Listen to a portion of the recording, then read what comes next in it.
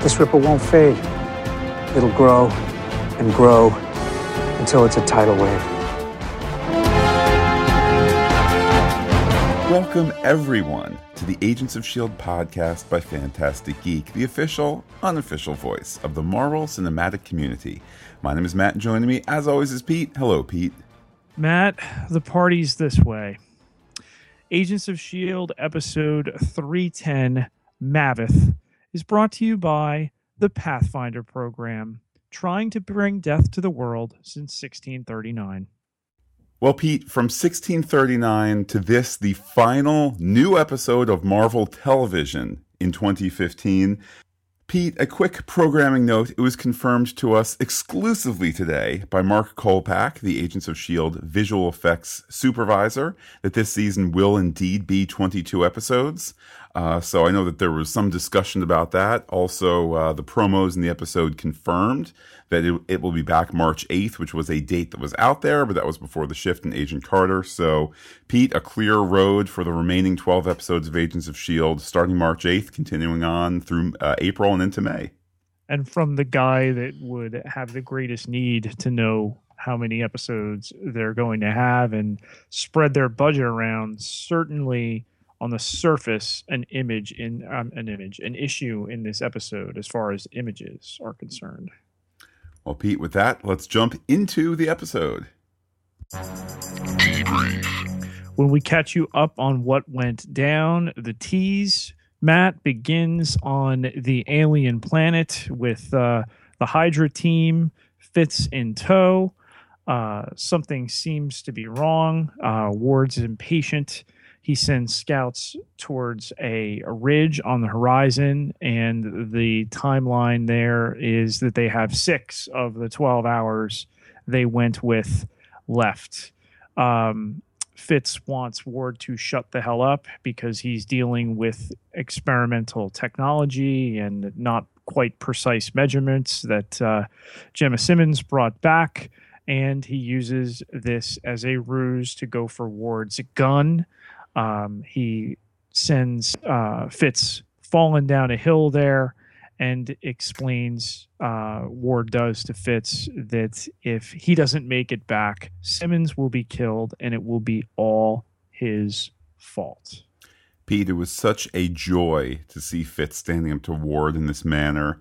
And it was just great to see the kind of resounding energy that Fitz put behind all of this, and all the way down to him saying that, of course, there are no evil alien baddies on this desolate world. That last little bit, maybe being slightly ironic, given that I think he's wrong about that. Yeah.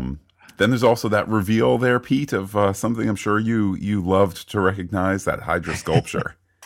Yeah, I took a selfie in front of it when I went. It was it's great.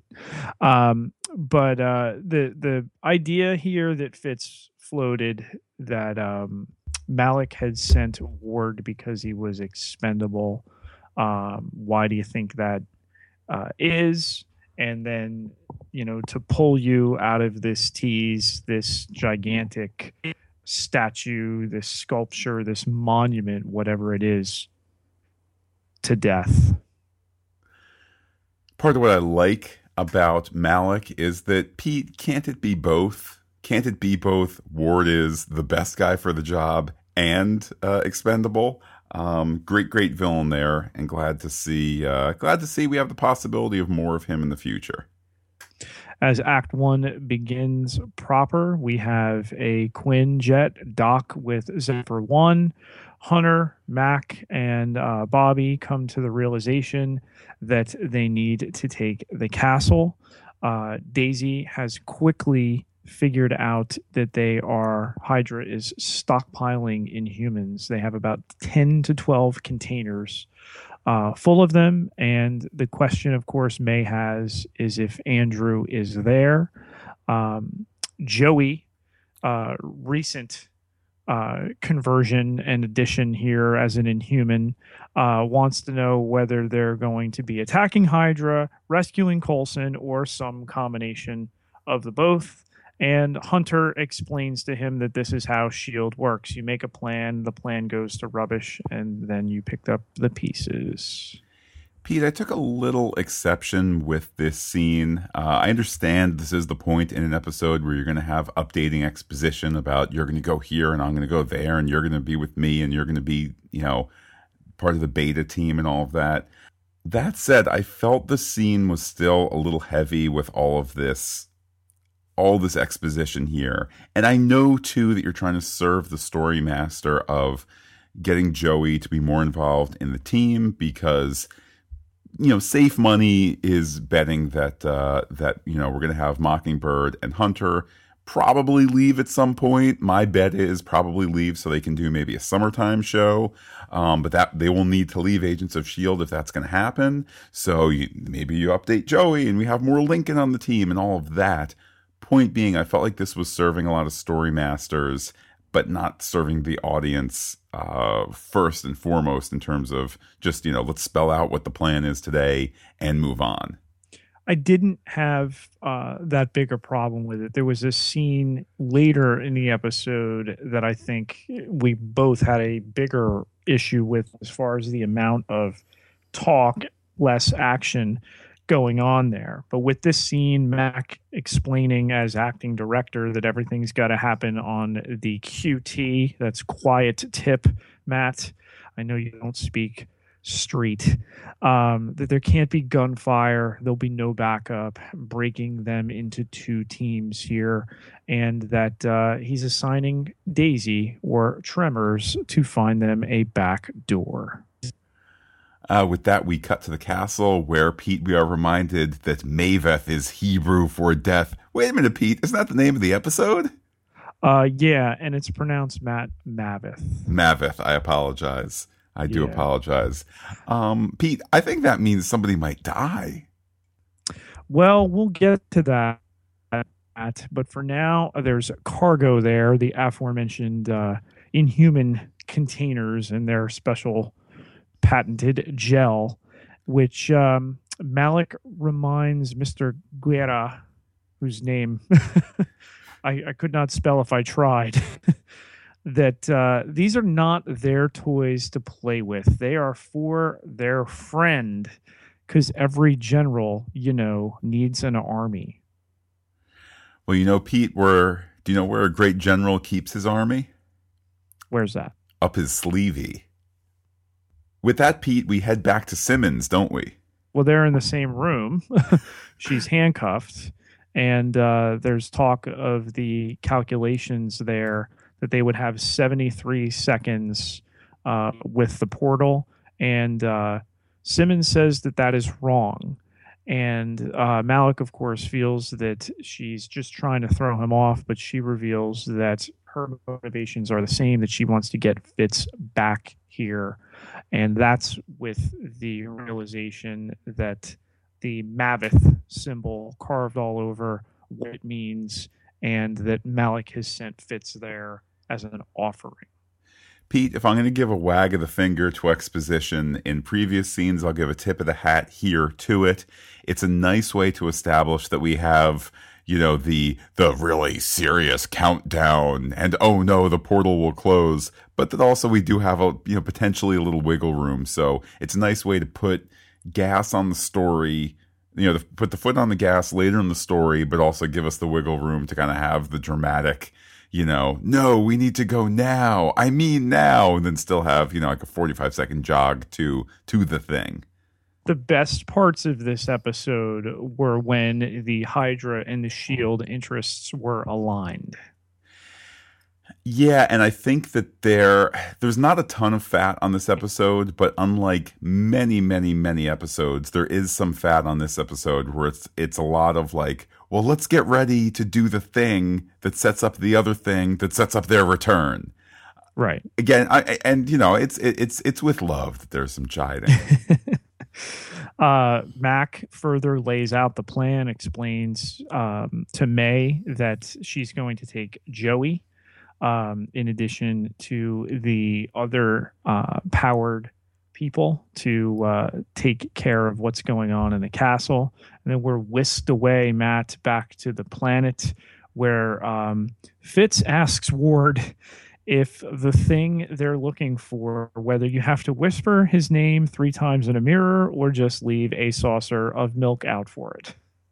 Indeed, Fitz referring to it as a hell beast as well, and Yes. just some great dialogue there. What Fitz cannot do physically, which is stand up to Ward and all these guys and mow them all down, or give them a big old George McFly punch to the jaw.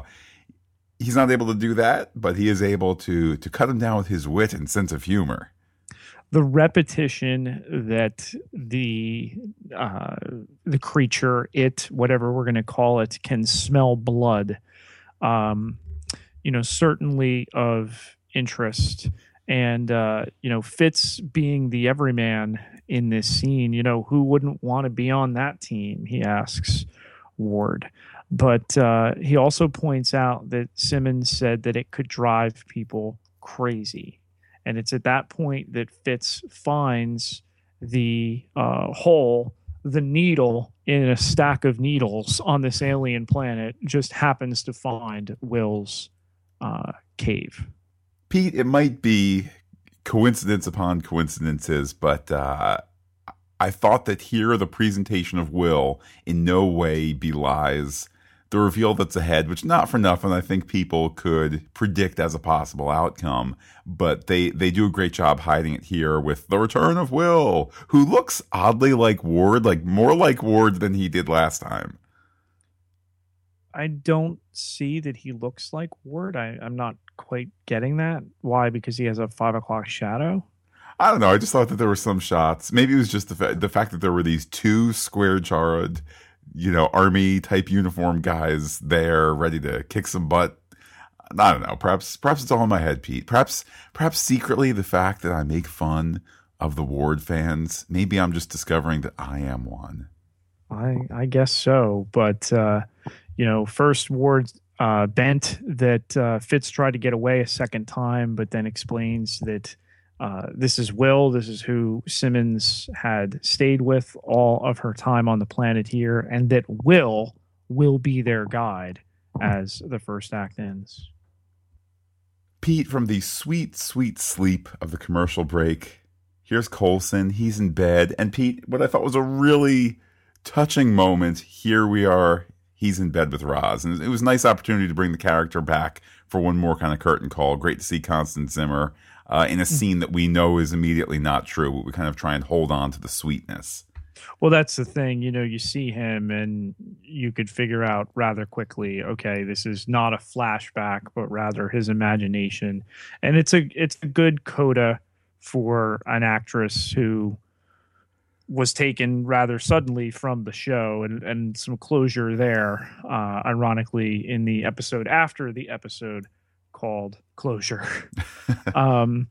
But telling him good morning, that he thought that she had been lost, that she's still there, that he overslept, but now he needs to get up, and that's when we know, okay, it's time. They need you, she tells him, more than ever. And I love the transition, Matt, of as Coulson wakes, there's a skull right next to him. Yeah, a little extra twist of the storyteller's knife, if you will. Really, really nice touch. Yeah, I'll be damned. It's Tatooine. There you go. You gotta love that Disney corporate synergy across all things, despite the fact that Matt twice ran and hid down a hallway when the Star Wars music came on during commercial breaks.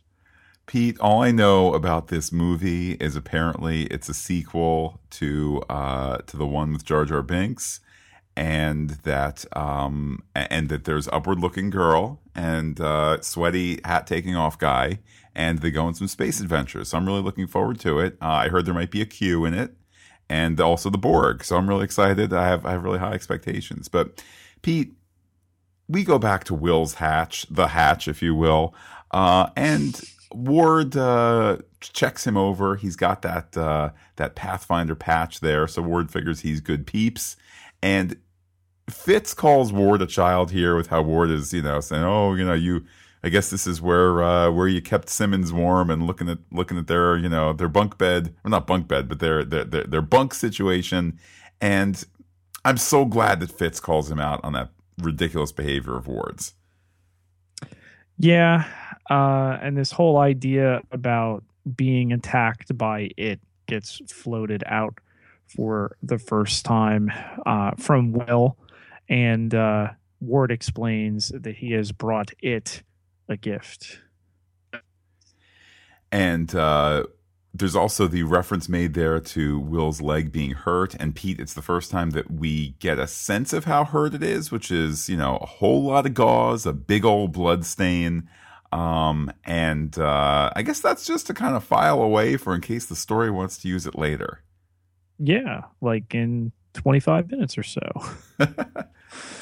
We transition back to the castle, and the mission is go. Joey uses his powers to melt the iron bars at the end of a tunnel. Mac and May, Bobby and Hunter all head in. Bobby and Hunter stay with Mac.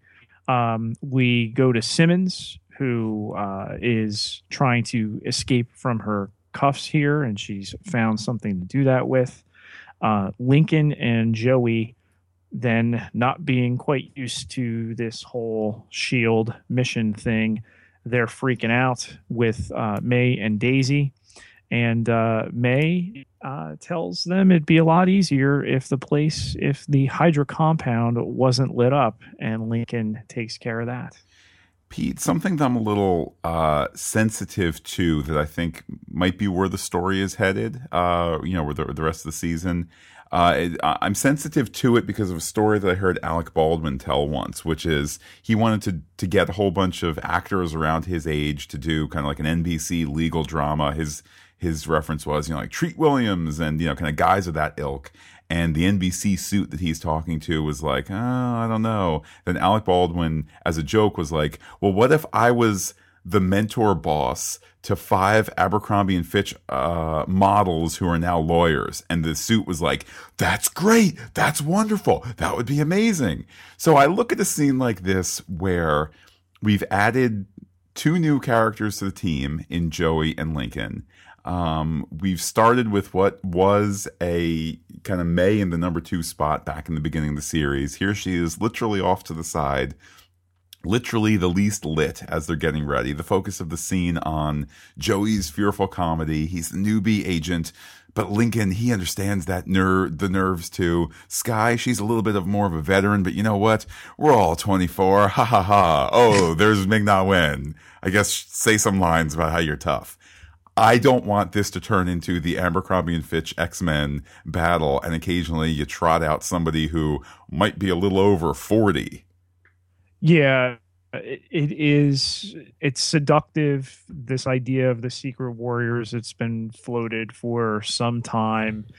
This, unofficially, their first mission, out of desperation, of course, activating Joey alongside Lincoln. And I agree with you on the marginalization of Ming-Na Wen, and I think that's got to be handled very tactfully. You can build this team and deploy this team, but you want to certainly avoid the kind of vague youngness of it, I guess is the best way I can put it. I mean, certainly, Luke Mitchell is somebody known to the show, but there's a reason why when we see Joey, we have to make sure it's Joey. Right. And let me put it this way, and I don't want to be a downer in the fall finale and in the holiday season. The winter finale, Matt. Come on. It is December 8th. Pete, I'm calling it the fall finale, and we have the winter for Agent Carter. But here's the financial dynamic of the show. Okay, there's every incentive to do a 4th season to get more episodes for a syndication package, for a Netflix package, for whatever the second life is of this show. The ratings are such that there probably isn't much incentive to do past a 4th season. So that being the case, you don't need to change the recipe here to get to 4 seasons. You don't need to change the recipe. It works. It's gotten you this far. Let's not suddenly move some of the people who are older off to out to pasture, and bring in some new blood, and an attempt to like, let's add the new guy to the 4th season of the A-Team because no one remembers that well. That's just my concern. And I'll end my rant here, and I certainly don't want to be canceling the show in 18 months. I don't want to be making that call, but let's stick with what works, and what works is Ming-Na Wen. Yeah, the show's not going anywhere, but there is this transition, and they've built this all season long, and ultimately, I think where we wind up by the end of the season with this team will, this will be a seminal moment for it.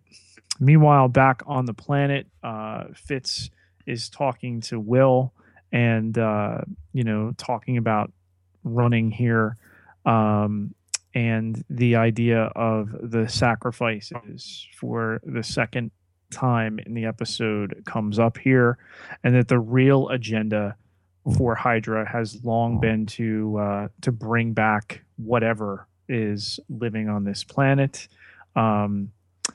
Fitz explains that Ward is a Hydra toady, cut off one head, blah, blah, blah, blah, blah. Something that was so effective in the writing in this scene was with Fitz now having this opportunity to give Will the lowdown. Well, if Will's the secret bad guy, whether he's Hydra or Space Beastie or whatever, this is the opportunity. And there's even a moment where kind of Will pauses, he turns back to Ward, and the way it's shot, it is suggestive that he has opened up a little space between him and Fitz. When in fact he has not. It's still suggestive of that. And the fact that he then doesn't sell out Fitz, you go, oh, okay, so they were setting me up for to believe something that's not true, which is Will's a bad guy. So really nicely done, given that we're kind of playing with this. Is Will Team Hydra or is Will Team Fitz? Well, he can be neither, as it turns out.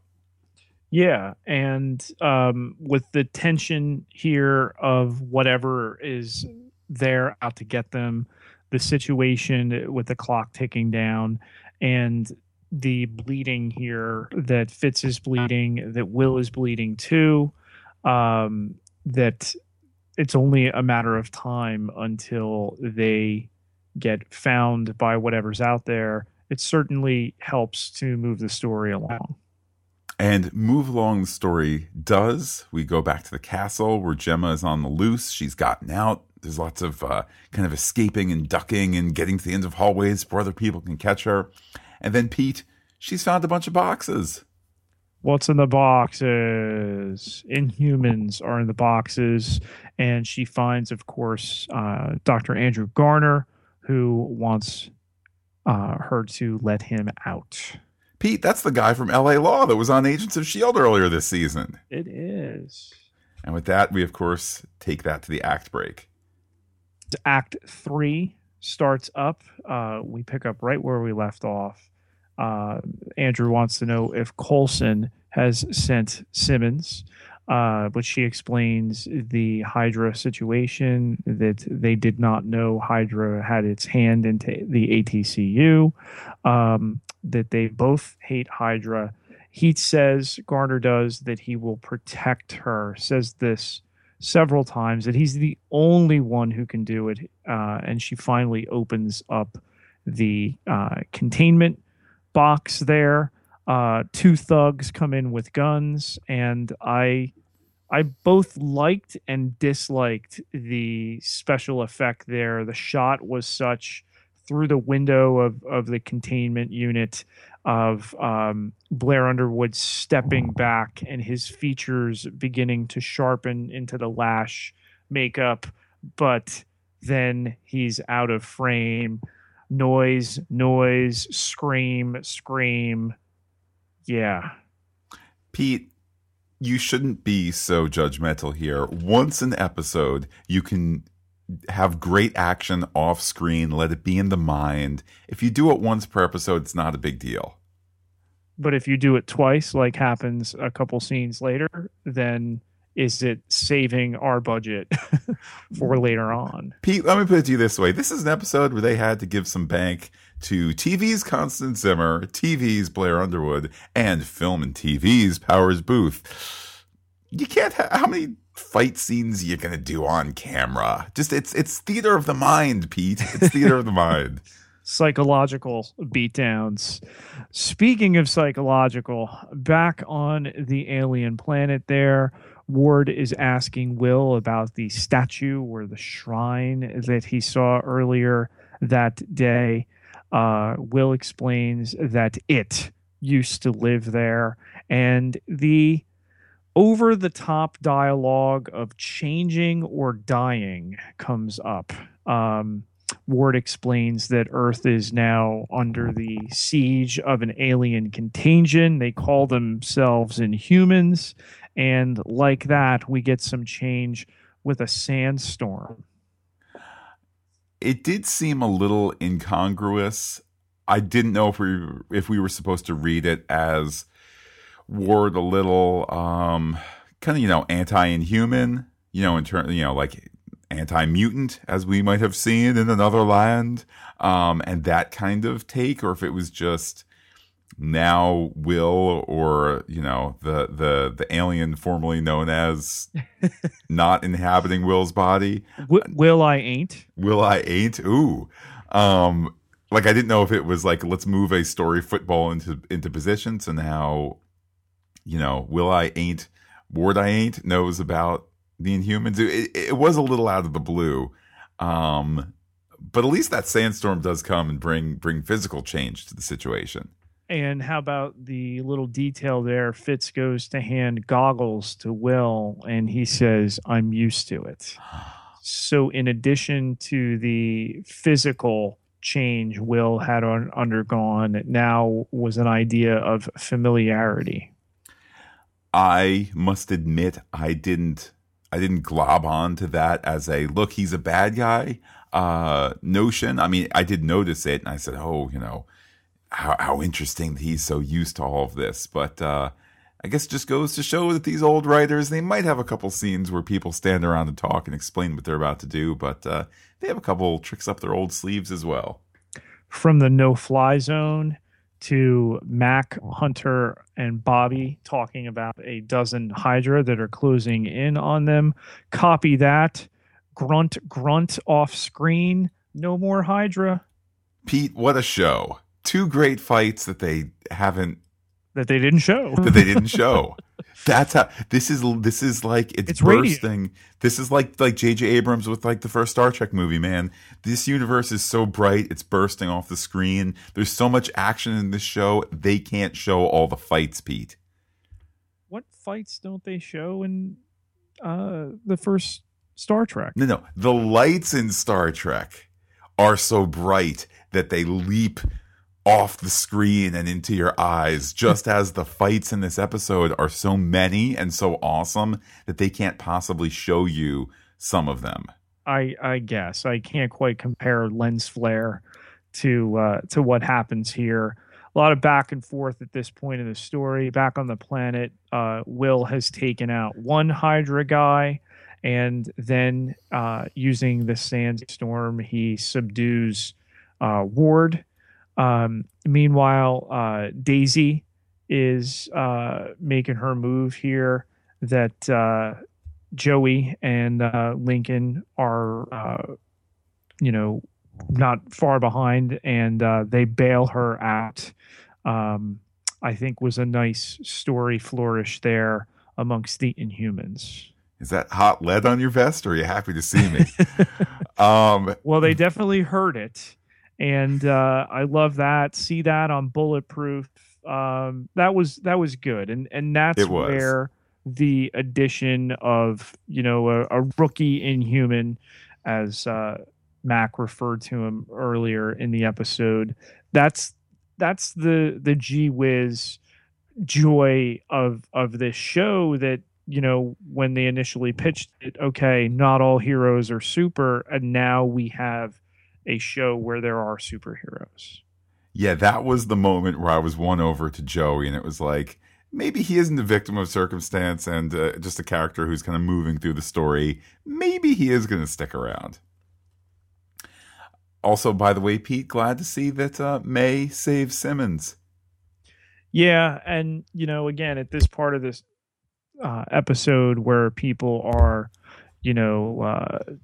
we're rapidly flickering between two locations and moving things forward. This one's going to rescue this one. This one's going to rescue that one. But the realization, the admission there from Gemma that Andrew is there. Andrew or Lash saved her, technically both. And does she know the difference anymore, Pete? I don't know the difference anymore. But this is where the veteran actress and the character of May talking about how he's not the mission really was effective, which makes the twist to go back for him a little later and what he's done that much more effective. With that, Pete, we go back to the planet. As you said, it kind of quickly becomes rat-a-tat-tat style here. Planet castle, planet castle, planet castle. But we're on the planet. Pete, Ward's separated for some of his guys. Two of them get taken out. Who is it through the mists? We're expecting Will and Fitz. Instead, it's Coulson. And Pete, then we have a Coulson v. Ward just smackdown, drag-out fight. Yeah, and Ward is quick to taunt him, tell Coulson that he will never find Fitz without him. And this is the leader, Coulson, though he's not in charge right now, believing Fitz to be a smart guy. He'll figure it out. Ward tells Coulson that it can smell blood, that Fitz is bleeding, and now Ward is too. Yeah, that must have hurt for you to see that. I took great joy in it. As Act 4 begins here, Matt, we've got Hunter helping Gemma up, telling her that the party is this way. Joey is going to reinforce the door with his melty abilities. And Mac sees Gemma here. There she is. That's what I'm talking about. And Simmons reminds everybody how dangerous it all is and then says, oh, by the way, Lash is out. Oh, hey, May isn't here. So There's May. Yeah, kind of directly making things clear to the audience. With that, though, we cut to May and Pete. She's found some body parts. Because what Andrew did was bad against the really, really bad guys. Unlike Mockingbird, who presumably just knocked them out. And then later they were bombed from the sky and killed. But it was unclear just based on May's discovery. We see the containers, we see the names on the containers, but it was unclear whether it was the Inhumans or whether it was other guards. And the ultimate confirmation that he was killing the Inhumans doesn't come till a little later. An interesting example of all the gentle complaints on the one hand for me that we are over explaining things. Then there's a moment where they show it through the camera and it's not clear. I totally agree it was not clear. And then they need to confirm it later. So I guess sometimes them's the breaks. Pete, back to the planet. Ward is introspective. He's talking about how Hydra gave him satisfaction and hope and an appreciation for the beauty of the future. And Pete, Coulson has a great response. Yeah, he wants him to save his breath here so you don't try to talk him out of it. But Ward's going on about how he had chosen Hydra for petty reasons, that, the foster father, the closure, all these things. But what he saw today gave his life meaning he didn't have before, when he was seeking revenge like Coulson is. And, that it isn't death. It's a new beginning, because we'll say that phrase now. Brett Dalton will say this phrase now for the third time in about 30 show minutes, stretching across 2 episodes. Well, luckily, Pete, Coulson has a great way to quiet him. He shoots him in the shoulder, and that's pretty awesome. And not a new beginning, because it's something he's doing twice. Well, Pete, as a great sage once said, every new beginning comes from some other beginning's end. Yeah. But had Malik had sent him here and said that it was part of the plan, and Ward tells him, "You'll see this." Mac, meanwhile, is explaining that Malik has sent Ward to bring back this ancient Hydra god. That they were preparing an army for it at the same time, and he's skeptical about everything going on here. But Gemma has seen this, and she explains that while she didn't see it, she felt it. She felt something that was old and pained. The whole planet was a wasteland. And it's here that Daisy interrupts, and that they can't leave these Inhumans behind. And it's here, too, where I just felt like, why is there all this exposition to underline that the creature is the big bad who's been feared by the Inhumans and beloved by Hydra for all these many years? In retrospect, I guess it's because we're going to deal with this baddie for the next 12 episodes, but it still seemed like, okay, I get it. I mean, look, we saw the really cool dust monster in the wisps and the shadows, and like we know the reputation of this bad thing that's out there. I didn't know why we needed to underline it in dialogue.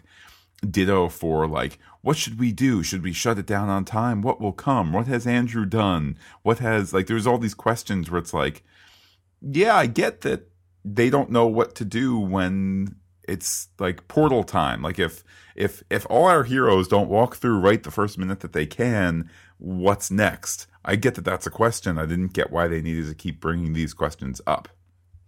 We get a couple of time check-ins here. There's a scene with Malik where it's revealed that they have less than 15 minutes remaining before they have to access the portal, and he tells his underlings that they better regain control.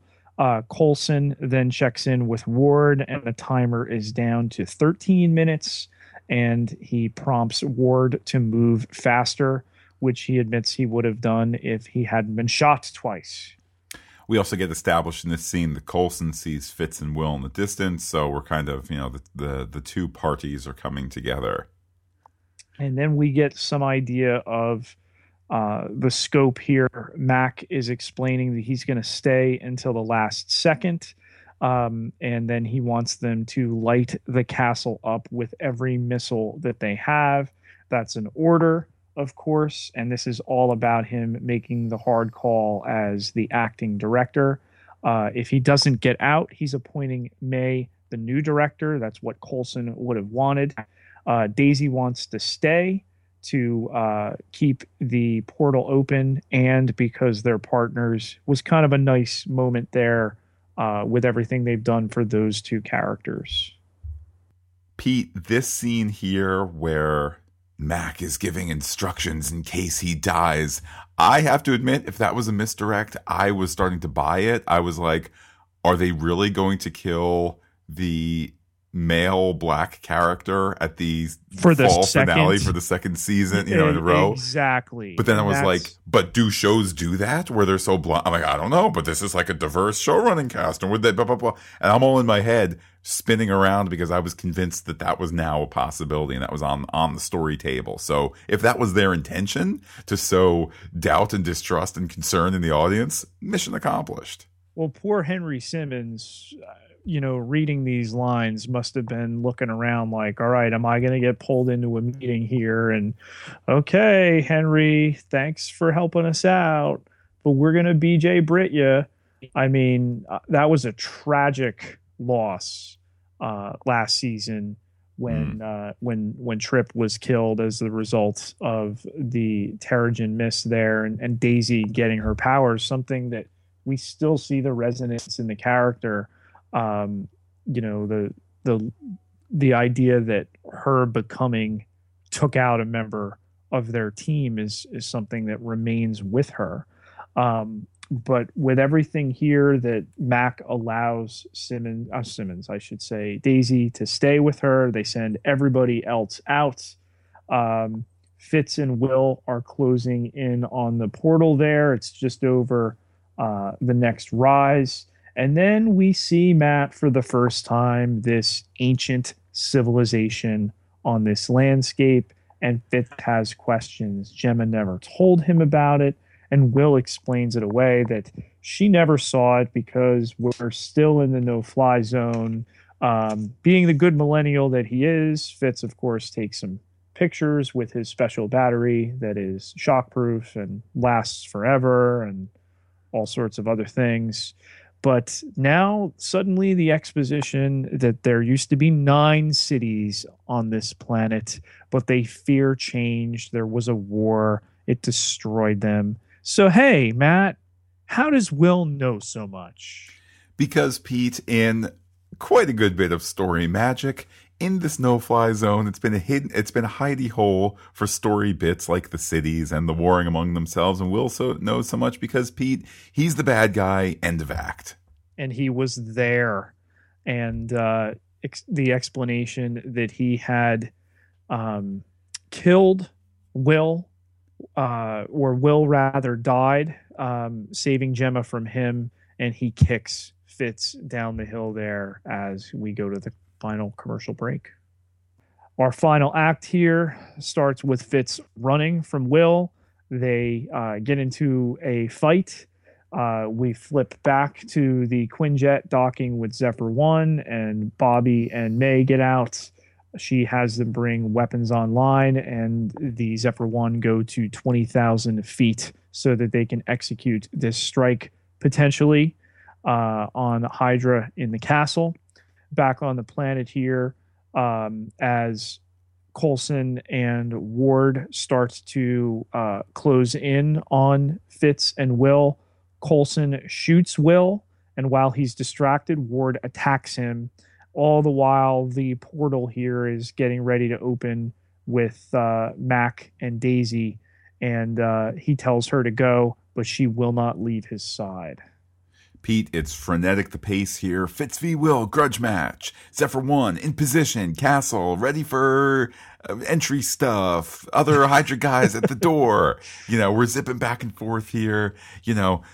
Pete, they're ready to shoot the bad guy if he comes because, Pete, they of course would know the true face of evil if he comes through and not a familiar face among us. Right. That red herring there when Max says anything other than our people comes out, blow him away. The idea that this thing is in Will, and at this point not clear if it's going to come through as him or come through as one of our friends or one of our foes. We get Fitz back at the planet, who now shoots Will 4 times. Back to May with the weapons hot here, standing by on her command. So the tension certainly building. Coulson and Ward have this big throwdown. Coulson asks Ward how many people, how many lives Ward has been responsible for taking, that this is over here. Fitz, meanwhile, as Will closes in on the portal, retcons the flare he had used when he was looking for Gemma, and here, when it was her salvation before, it becomes everybody else's salvation in that he uses it to kill Will right in front of the portal. And I like that they have enough finality to Will's death, where there's not immediately the transfer of the SETI Alpha 5 earworm coming out. Similarly, the fact that Coulson has not only apparently killed Ward, but I think we can legitimately say Coulson killed Ward. Certainly, Pete, a shocking moment. Yeah, that Fitz turns to him and says, "Let's go." And Coulson has that quick flashback to the image of Roz from earlier in the episode, and then he presses his hand on Ward's chest, and he's gurgling. He does it again. He appears to kill him, and Fitz is shocked. I was disappointed, Matt. Not in the actor, certainly. He's doing what he's doing, and we know how often an actor, disagrees with what's done. But I thought this was completely out of place for Coulson. The Coulson we know would bring him back, would see that he got justice. There wouldn't be judge and jury. And I was almost concerned at this point in the story, could Maveth have quickly have moved into Coulson, and was that going to be a reveal? I didn't have that initial reaction. However, this is a show that started with the concept of here are the law and order people that keep law and order for us, and we haven't known about SHIELD a whole lot lately because they've been behind the scenes, but now because of the Iron Mans and the Thor from space, now SHIELD is a little bit more public, but these are the people, these are the good servants who protect us and protect our way of life and protect our laws and all of that. And fine, we've had the whole Winter Soldier bit where, blah, blah, blah, but the notion of Coulson goes rogue, and Coulson now has gone from sheriff, but he's turned in his tin star, and he's gone into the desert, and he's killed his nemesis. I don't have a problem with it in my heart, but in my head, this is not the Coulson from the beginning of the show. This is not the Coulson who is going to take SHIELD as this extra legal covert group because that is the best way to serve the law and to shield people and to keep them safe. When Coulson says it's okay to kill, I don't, all of a sudden there's all sorts of overtones to real world stuff where who gets to be the one to push the button, who gets to be the one to take the life, what's the chain of command, and for Coulson there is none. And if we're going to give this show due diligence and a real world going over, I'm not comfortable with even, Phil Coulson being the one to say, I have the power to take lives. And disconnecting his hand and leaving it on Ward as a flourish was certainly an interesting bit from a writing point.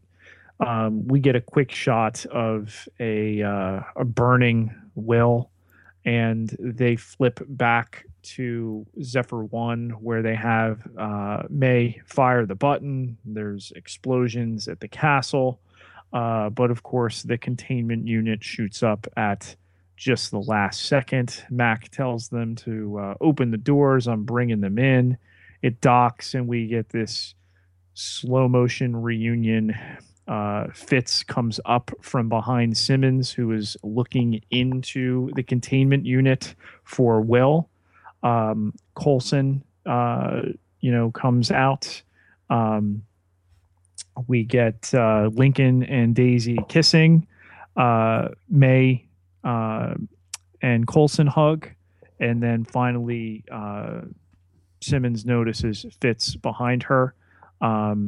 And they hug, and there's this locking of eyes between Fitz and Coulson that we close with our SHIELD people for the first half of the season. I liked that ending. Didn't like it at all. Wow. Well, I liked that it was implied that here Fitz and Coulson are going to keep the news of Will's death to themselves, at least for right now, as she gets through this and so on and so forth.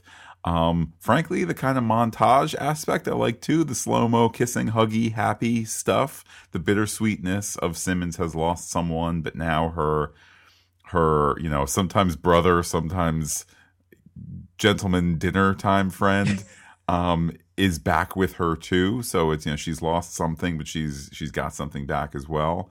I dug it, Pete. For what went on, the seeming elimination of Ward, the loss of Will, which actually, Simmons was the last person to be around him before he died. This was this other thing that they killed here. I felt that it needed dialogue. I felt that it needed to be communicated amongst these characters instead of looks and the misdirect of Will's not in the pod and that kind of thing. I think it was too busy from a visual standpoint, but not busy enough. This is the scene where they should have spent their bullets on at least this happened, and let's put some words behind it. Well, speaking of too busy, Pete, after the act break, we have Malik on his way out, and the reveal that what I think can only be assumed to be, Alien plus Ward or Alien in Ward. Ward I ain't. Ward I ain't. That he's there. I did not like that. If you're going to kill Ward, but keep Alien Brett Dalton in the show, I'll buy that. But give me the next 2 months to say they just killed Ward, period, the end, finito. Because if you haven't killed Ward, and if he's like, the doctor from Howard the Duck, I can feel it growing inside me. Right. Like, if that's the route you want to go where Ward isn't dead, then don't kill him in the previous scene and cheapen a character. Don't fire the bullet and then say, oh, it actually was a blank. I will completely agree with you on, because now this actor's on borrowed time. It is until either they make up him over what goes on. We see the worm moving beneath the skin, and where they will go from a special effects or makeup standpoint to beyond the eyes or the contacts, whatever they're doing there, to ultimately have him assume some other form. And there's no way that this Maveth, Death, Ward, I ain't, whatever character is going to be a fixture. So it's a new beginning. It's the beginning of the end for Brett Dalton on this show. And I agree with you. It cheapens what they did. You had a better idea for how this might have gone. What was that? I don't remember it. That they would have hung out the idea that Ward wasn't dead, or you tell him. Well, I mean, just if you saved this scene for the next episode, knowing that you have this big break to it, I think that would be a really awesome way to start things, or to save that to the end of the next episode, something like that. I would have liked to just deal with the conceit. Oh man, Brett Dalton is gone. I mean, yeah, it would be following the exact same. Hard to mask for 4 months that he's. Well, you know what? But then that plays into the fact that, well, like you kind of get to say, well, they're not following the same playbook as The Walking Dead when The Walking Dead did this, and Starbuck, but I see Brett Dalton still filming, and what's going on? Like, at least that would have been fun. Like, he's coming back. But we would have started with the idea that Brett Dalton is no longer on the show, which is more powerful than killing off a character. To actually get rid of the actor, especially somebody who's part of the initial cast, that would have cut deep. And then if you heard these rumors, he's coming back. Hashtag Ward lives. Hashtag Ward is evil. That would have, you could have made hay out of that. But I feel like they didn't want to trust the audience, maybe the Ward fans, I don't know, but they didn't want to trust the audience with being without Ward and thinking that they committed to it. And I say shame on them. Well, we'll pick up Tuesday, March 8th. The Dossier.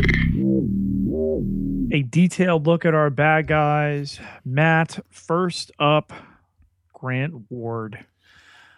I have continued to sour on the character of Grant Ward. I mean, we've discussed in the past the irredeemability to him.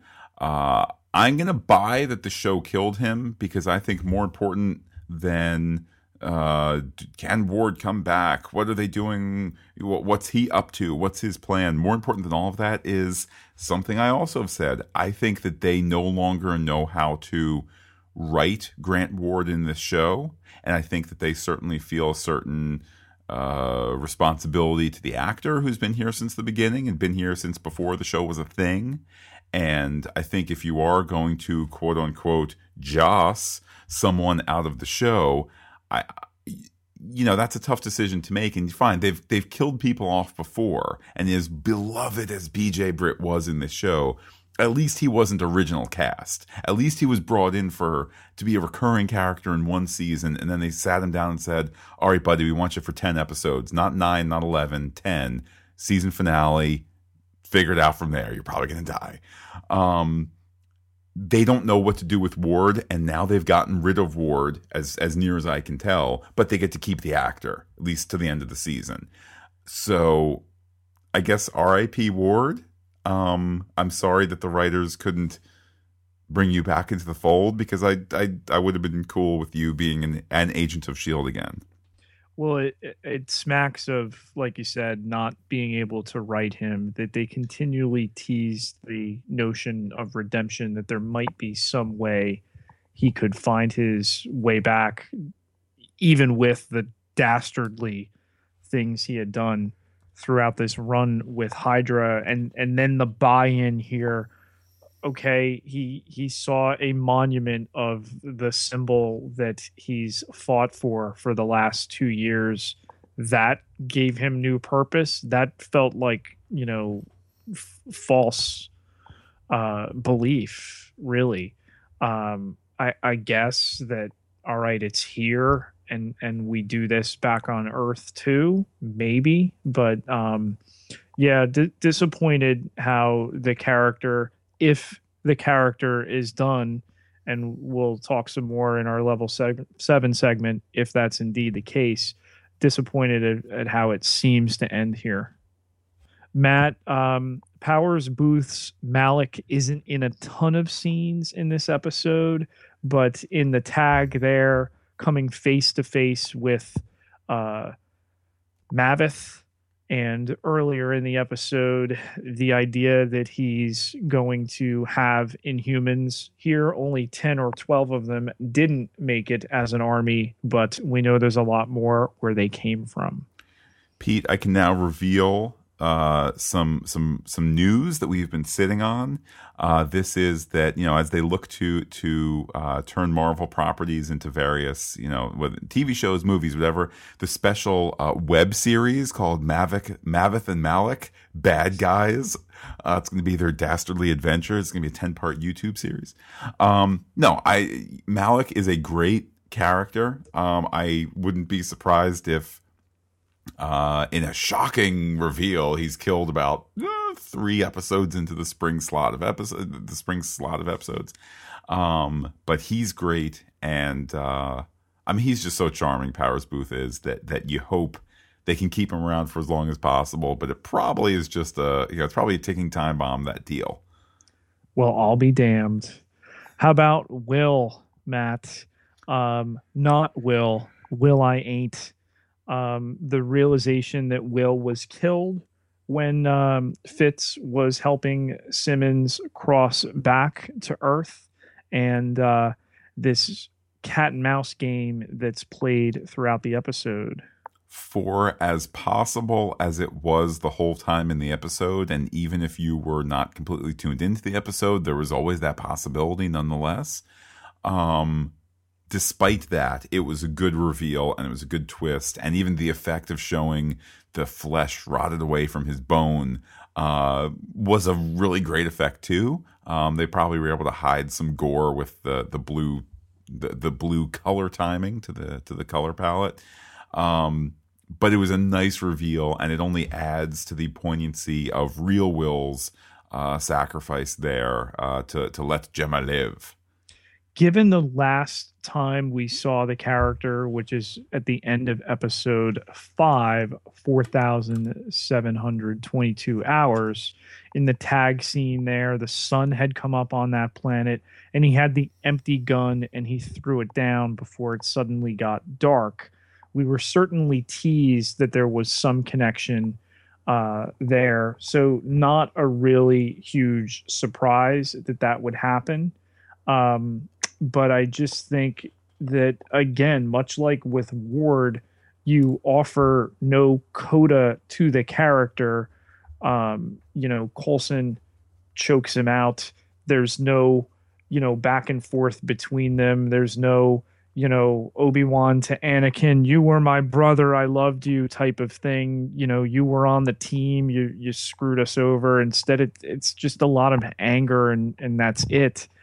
Will buys it off screen. I think that's emblematic of moments in this first half of the season where the story has wobbled a bit. It hasn't fallen over. There haven't been bad episodes, but I think that it's so jam-packed and it's so action-packed and there's so much going on and there's mystery and intrigue and what will happen next that it's not quite as contained as Shield versus Hydra. You know, that there's more to it, which is good. The scope has increased and the mystery has increased, and we've had the ATCU. See, that mnemonic device worked. Thank you, listener. You know, they're somewhat separate from Hydra, separate from Shield, and it's all multifaceted. I think in that, a couple of crumbs have fallen off the table. How about Andrew here? Gemma is, hesitant to let him out. She's in a tight spot there. She does. And he kills these Inhumans, and he's now at large. My feeling is Andrew is not a villain in this episode. That said, Andrew/Lash is guilty of perhaps the worst crime that we've seen from all these baddies, which is systematic and intentional ethnic cleansing of people, regardless of their, like, how they've lived their life. Do you think he wants to ban any Inhuman Americans from our country? It pains me to say that I believe he would be for that. He would be for that. And therefore, despite the fact that he saves Gemma, see, just because he's saying something that you might want to hear today doesn't mean that it's really a good idea. In fact, it's a terrible idea. A reminder on why he's on the dossier. And lastly, Matt, we get to Maveth. It now inhabiting the body of Grant Ward. What is this thing, and what is the game? It's an interesting proposition that they have placed for themselves story-wise, that in the next 12 episodes, the great Hydra evil sought after for all these hundreds and hundreds and hundreds of years, this mythical, devil beast has come to Earth, and now there will be the reckoning. Those are big shoes to fill. And, the show is understandably and justifiably less reliant on the movies. And I think that's good. But there's going to be all this interesting movie stuff going on that don't ever intersect with alien hell beast on Earth to get its, damned revenge on all humanity. Which I guess is where we're headed. So I guess that intersection or that cohesion to the larger MCU or whatever, I think might be tested by the desire for the biggest, baddest baddie Shield has ever met. And this one's from hell. I'm very interested to see how they go about it. The weight is definitely going to increase the speculation. Is this further connected to the Hydra storyline? Does this branch off onto its own thing? That's going to remain to be seen. I like that Grant Ward, is the familiar face through which we get it. And I think that's going to offer some interesting interactions in terms of, oh, we killed you. No, you're something else now, et cetera, et cetera. Plus, it sets up the interesting dynamic that now Malik is going to be taking the orders from Ward I Ain't. Welcome to level 7. Time to analyze and theorize. Matt, is there Ward still in there? I'm going to go with no, and I could easily be wrong. I think it would be the lesser of the story options to say, I can feel Ward growing inside me. There is still some good in him. Like, commit to what you did because it was a really potent, if not controversial moment. And if you want to tell me Coulson acted out of character and killed a man because Coulson made a decision as the cowboy in the desert that this man needed to die, and he was willing to take the sin to see him die, stick with that, because I don't necessarily agree with that, because that's not my Coulson. But if you want to take your character there, let's see what that does. Let's see how that affects him. If we're going to have 4 episodes of Coulson repentant and Coulson trying to, find his way back from the maw of taking someone else's life, okay, that's interesting stuff to work with. But if it's just like, well, Coulson's not really going to care because Ward's actually kind of back. So, no killsies, no guiltsies, it's all good. I don't want to do that. I want Ward to be dead, even though I don't want Brett Dalton to leave this show, but I really think, as we said earlier, that's where it's headed. Well, Matt, you just predicted exactly how it's going to go. And I say this with no inside knowledge, but Yes. how else are you going to defeat this threat from without you're not? And that will be absent of a heart-rending Coulson disappointed in Ward, and I have to mercy kill you because you've become this evil thing and you can't be turned around. This is where the redemption will come from. And this is where, oh, there's still the good in him. Yep. You've got to overpower it. That's where it's going to go. And I'm going to say that on December 8th. So come late April, early May, I look forward to being correct as usual. As you were explaining it, I came around to it. There still is Ward. Ward is still alive in there somewhere, because then he gets to have the redemption moment. We have seen that the body can be killed, and presumably if there's no host, then who knows? But we're going to have Ward at the end. Ward is going to be the Terminator at the end of Terminator 2, lowering himself down in, going, "No, I must kill it. It's growing inside me." And as he gets lowered into You love this Howard the Duck thing. Absolutely. Howard the Duck was a really important movie in my childhood, only to discover, right, for a bunch of reasons, including, it's a George Lucas classic plus Leah Thompson, only to go back as an adult and discover that only the Leah Thompson stuff held up. Anyhow, as Ward lowers himself into the molten liquid and looks up and gives a thumbs up, that's when we will say, there was still good in him. The end for Brett Dalton. The end for Ward. Goodbye. I think So yeah, Ward exists. Ward lives. It's a good way to send him off, and that you could set up that inner battle and create that conflict within that entity, I think can be effective. So, you retcon what they did here as being a poor decision for getting the better decision down the road. How about Lash, Matt? Having killed these Inhumans, we have Inhumans on our team now. There are, containment units of them stored for Hydra. So he's really this rogue Inhuman himself out there. Here is what I bet was the discussion by the production. So the show took a little while to find its feet, blah, blah, blah. Hydra storyline, first half of season 2, second half of season 2 are 3 connected but ultimately separate parts. And I think that what they said was, that's awesome, and that sounds like and feels like the kind of TV people watch, which is that 10 to 13 episode kind of thing, but in the 22 episode order, which is what you need to do for broadcast. But we've separated them into the military meal, and you keep your peas from touching your carrots. We need to have a little bit more transfer over while still having a fall story arc and a spring story arc. The fact that Andrew continues on and Malik continues on, I think are ways to kind of bind together the 2 parts of the season a little bit, even though there's going to be the what's the mystery with the portal portion, and then there's going to be fight Hellspawn on Earth portion.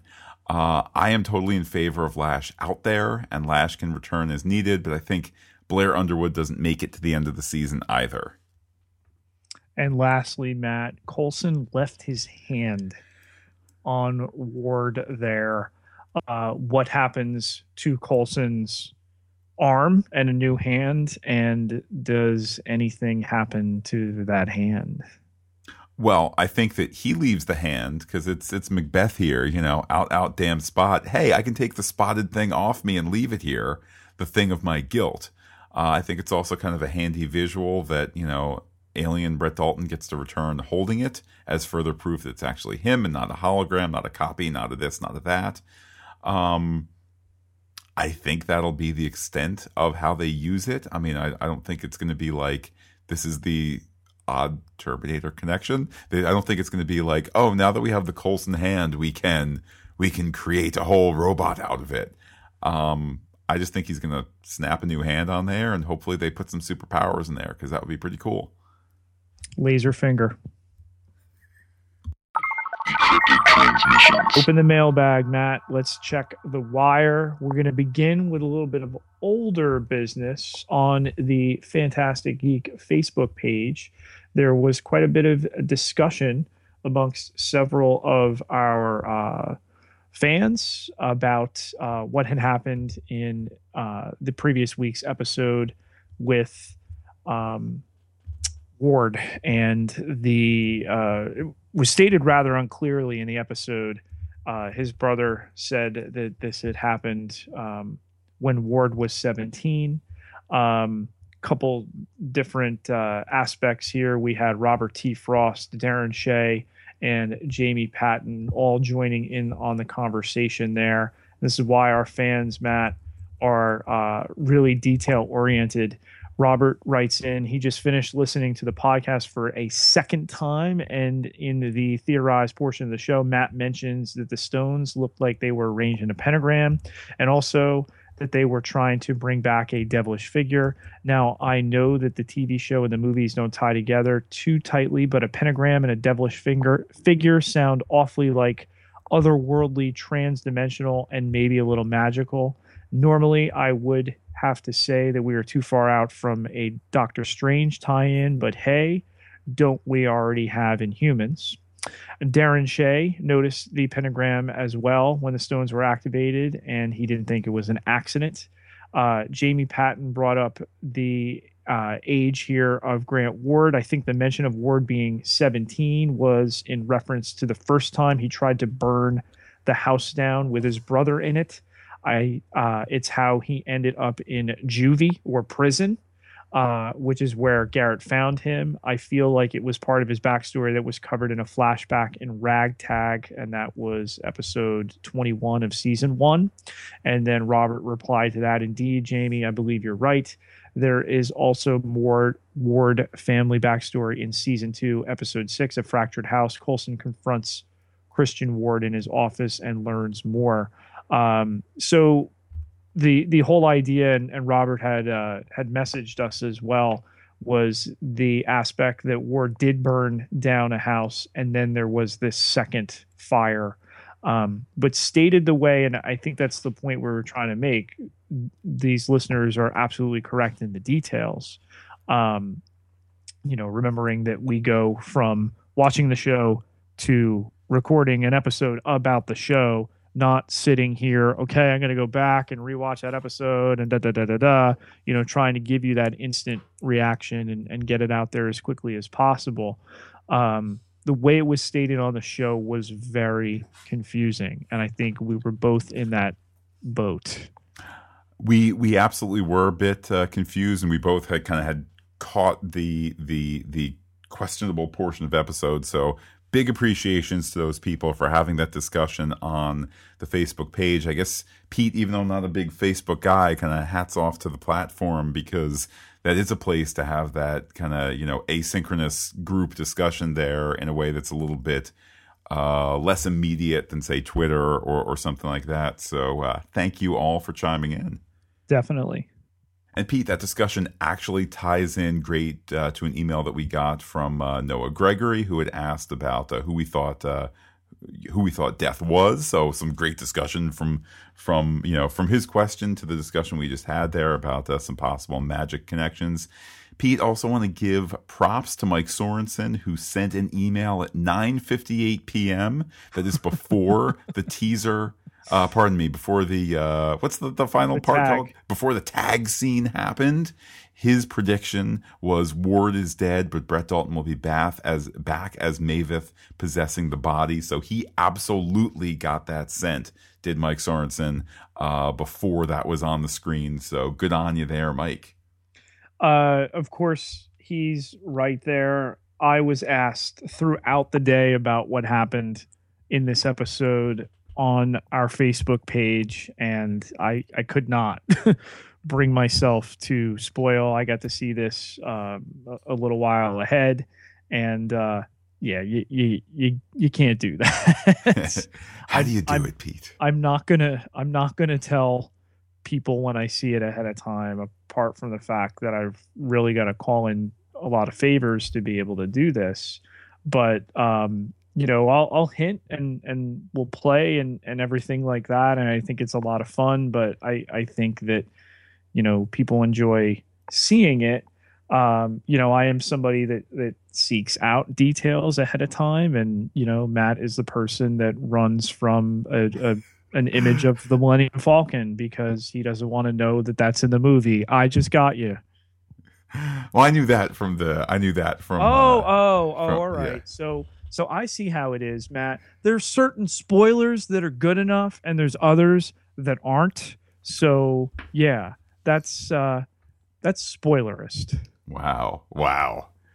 Well, Pete, before we start to transition to wrapping up this first half of the Agents of S.H.I.E.L.D. season, just want to remind everybody that the adventure continues on the Jessica Jones podcast that we're doing.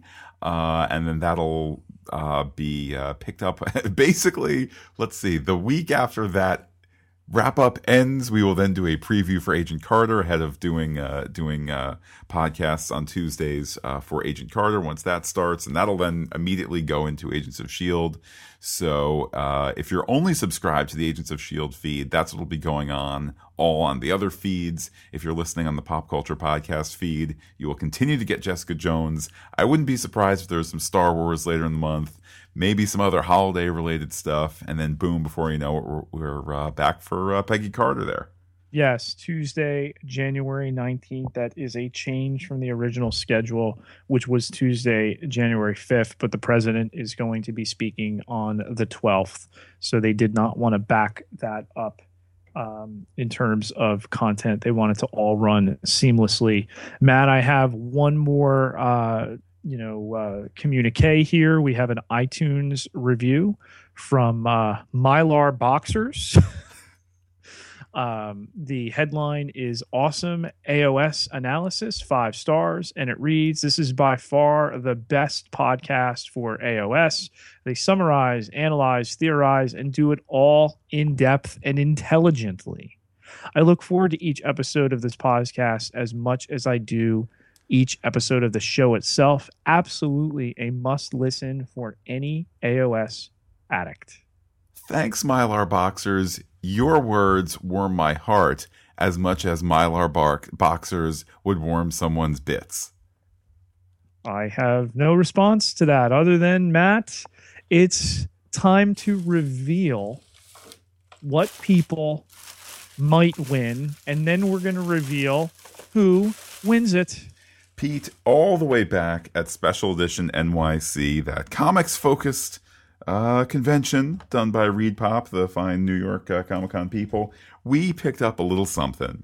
We picked up an Agent May bobblehead from, it was not actually from that convention, but when we were in the city for it, from Midtown Comics in the Manhattan. And it has sat on my shelf here, waiting for these many days to come. And Pete, we're going to be sending it off to to somebody soon, that Agent May pop little figurine here. And Pete, it wants its new home. Yes, and I want to thank everybody for sharing, for retweeting, for everything you did throughout these 10 episodes to wind up in the hopper. There were well over 800 names that wound up in here, and we're about to draw one right now. Matt, can I get a drum roll or whatever you do? Sure. Okay, and the home for the Agent May Funko Pop vinyl is going to be that of Durand Sentinus. Ah, very, very nice. Very, very nice. So please get in touch with us either via Facebook or via Twitter and send us your address, and we will get this on out to you. Congratulations, and thanks again to everybody for doing this. And we'll see what other kind of promos, what other kind of goodies here we can reach into for the second half of the year. Absolutely. Well, with that, Pete, I mean, it seems a long way off, but it's going to be May 8th before we know it. Kind of some good symmetry there. December or March 8th, 8th. May 8th. March 8th. Yeah. Pete, I confuse March and May. There's a little wire in my brain that's twisted. May is the 5th month, but has 3 letters, and the other one's the other way around. Gave away. What? May is what we just gave away. That is true. We just gave May away. But Pete, let's wrap this puppy up one more time for 2015. The greater gift, well, maybe not quite as great as a Agent May figurine, but almost equal to that is talking with you on Twitter. How can people do so? You can find me on Twitter at Peter, Pieterj, Ketelaar, Ketelaar, 6,795 followers. Can't be wrong. And while I am personally on Twitter as Looking Back Lost, you can be in touch with the podcast throughout the year, even when Agents of S.H.I.E.L.D. isn't on. We are Fantastic Geek. That's fantastic with a PH. You can find us under that name on the .com, the Gmail, the Twitter. But wait, Pete, there's more. Facebook.com/Fantastic Geek with the PH, all one word. Like us today, and you'll be part of everything we say. Just want to mention, Pete, since this is the last Agents of S.H.I.E.L.D. episode for 2015, it is in early January that our podcast storage and bandwidth costs occur. It's a yearly expense. If you would like to help out with that, you could head over to patreon.com/fantasticgeek or go to fantasticgeek.com and click on the PayPal link. Even a little goes a long way. It's been great to be having some people share their appreciation with kind of helping keep the podcast going, Pete. Yes, thank you so much for everybody that's been a part of that campaign, and you have no idea how much you really help us deliver these podcasts to you. Well, with that, Pete, I will say adios to all our listeners, unless, of course, you're going to be back later in the week for the Jessica Jones Fund. If you're not signed up for that, get signed up on the Pop Culture Podcast feed. But Pete, talking Agents of S.H.I.E.L.D., this will be it for a little while. I will say adios to all our listeners and give you the final 2015 Agents of S.H.I.E.L.D. word. Look what the ward brought in.